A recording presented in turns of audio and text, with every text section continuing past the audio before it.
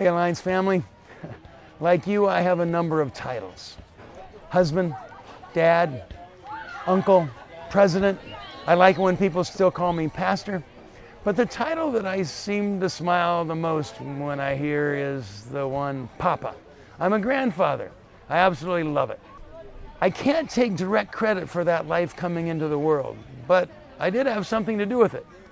Maybe that's part of what makes being a grandparent so fun, is we are part of the family but don't have the same level of responsibility as the parents.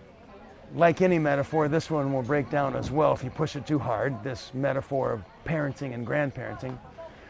But over the course of the decades, across the globe, through church-sent, GCF-supported IWs, thriving networks of local churches now exist.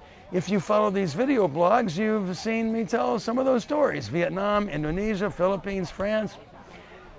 Many of those networks of churches are now mission-sending churches, and the result of that then is that we're grandparents.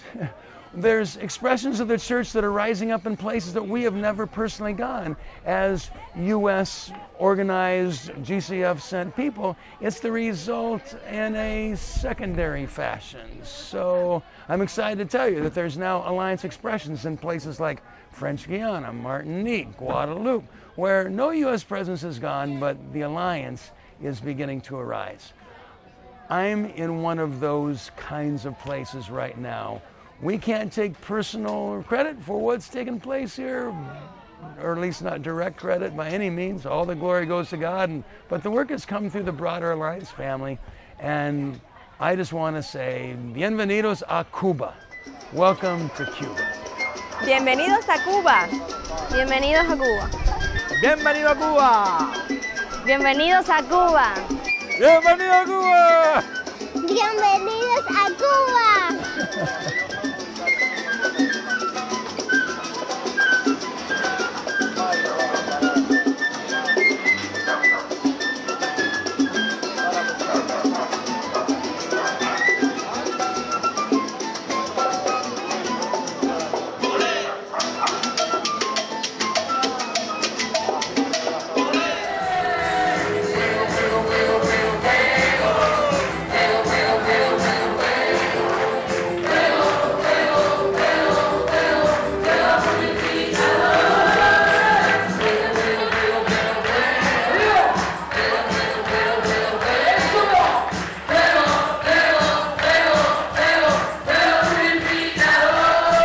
I'm here in Cuba for a couple of reasons.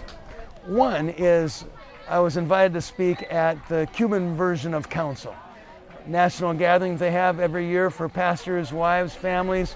What a joyful celebration! What fun it has been to be with the Alliance, with the Cuban expression of the Alliance family. It's unique, it's fresh, it's vibrant. The worship is contagious. You just get sucked in to the joy that is expressed in their gatherings. Maybe some of that arises because of the hardship from which their stories arise. It's estimated that over 50% of our Cuban pastors come from single-parent families. The level of social and family upheaval through the decades has left a lot of wreckage of humanity, where in that soil the gospel has come forward in a beautiful way in the lives of these young pastors. The Alliance in Cuba is only 23 years old. I'm here for the 23rd anniversary celebration, and it's the fruit of Peruvian, Chilean, Canadian Alliance work through the decades when there was international tensions between the United States and Cuba. Obviously, some of those tensions still continue today, but it's with pleasure that we get to say we have the beginnings of an opportunity to be involved. The second reason I'm here is because a year and a half ago at our Alliance World Fellowship gathering, if you remember that video blog from Bangkok, I had the pleasure of signing a 5-part agreement with Joel, the president of the Cuban Christian Missionary Alliance. This was carefully arranged by Tim Wendell, our international worker who has responsibility on a regional basis for this part of the world. But it's a 5-point agreement where how do we as the U.S. Alliance come to best serve but not to mess things up? Over 70 churches now. The vision of planning having 120 churches by 2020. And so it's with joy that I say they have a vision, they have momentum toward that vision, God is at work, and they have a strategic plan for fulfilling it. Those 5 points are church planting, that we could in some ways assist with some church plants. That may be the more difficult because, friends, don't think in terms of a whole bunch of short-term teams coming down here in the next year or two. That's probably not going to happen. Their capacity for handling short-term teams is quite limited. The visa situation is very difficult, and U.S.-Cuba relations are still unfolding as we speak. But church planting is one of the things. A second is theological education. Their dream is to have 3 sites. It takes almost 24 hours to travel from one end of this island to the other. Not a single pastor of the Cuban Alliance has a car. That's actually not unusual because a small percentage of the population has a vehicle. The president owns the only one, and his couldn't come on this trip because it broke down in his driveway before we left. So we rented a bus, we made the event together, but I'm just saying they want to have 3 regional training centers so that their pastors don't have to travel as far for ongoing education. Hardly any of them have a seminary or Bible college background. They come in raised up through the life of the church, start planning a church of their own, and then have these module kind of courses that are provided to them. So we want to help establish these 3 regional training centers. A third is pastoral care. One of our retired GCF missionaries is ministering in that kind of way.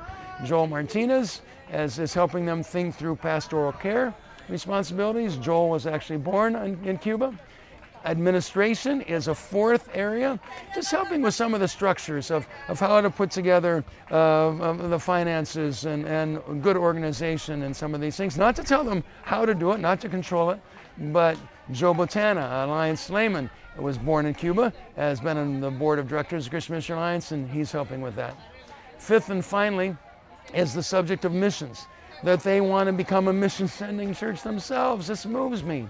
As I spoke of that at one of the large gatherings, there was just joy in the house. 300 people gathered at this combined worship service before the big conference began, and local churches got together for a night of praise and celebration, and we talked about them becoming a mission-sending church, and there was an enthusiasm that you can reach the world from Cuba because there's places that they can go that as U.S. citizens, we're really not welcome.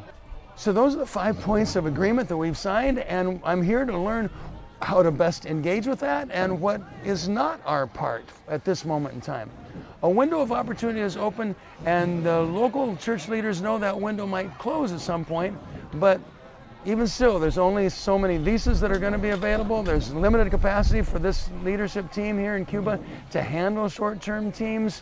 There's various cultural and governmental situations that we have to be aware of. We're looking strongly to our national leadership team here in Cuba and our IW team, Tim Wendell, regional director, and others that understand this situation well and will be advising us as time goes on, when is it for us to engage and in what manner is that engagement appropriate. Certainly your continued support to the Great Commission Fund matters because through those funds we are able to do some appropriate things here in Cuba. Certainly your prayers are essential. Spiritual warfare takes place in this country in very real ways. Forms of Satan worship are very active. And one of the churches that I was in last night testifies that in his community that there was various forms of idolatry and Satan worship around the homes of his church that have now stopped, and the light of the gospel has come. That particular church has had the pleasure of meeting for 6 years, growing each year, and now has 8 churches that they are planting. How is this church planting thing going on? Well, let me say this. 75 churches in Cuba now, after 23 years, have 90 mission outposts. That's what they call a church plant before it gets fully off the ground. 75 churches with 90 church plants? Are you kidding? Well, it's part of the beauty of the house church movement. They are legal. They're legal in the eyes of the Cuban government, but they're not registered. And as a non-registered church, they are not allowed to build facilities. So they have to go house to house, and it's made them nimble. They've been raising up their own leaders from within, and the gospel is spreading in a fabulous way. I hope you've sensed some of the excitement in my voice. Physically, I'm very tired. Yesterday was an 18-hour day, preaching a lot. The joy of Jesus is in this place. The freedom of the life of the gospel, having come to people that once knew great bondage and difficulty, is truly being expressed to the local church. So, Grandpa and Grandma, just for this moment, enjoy, celebrate that God is at work.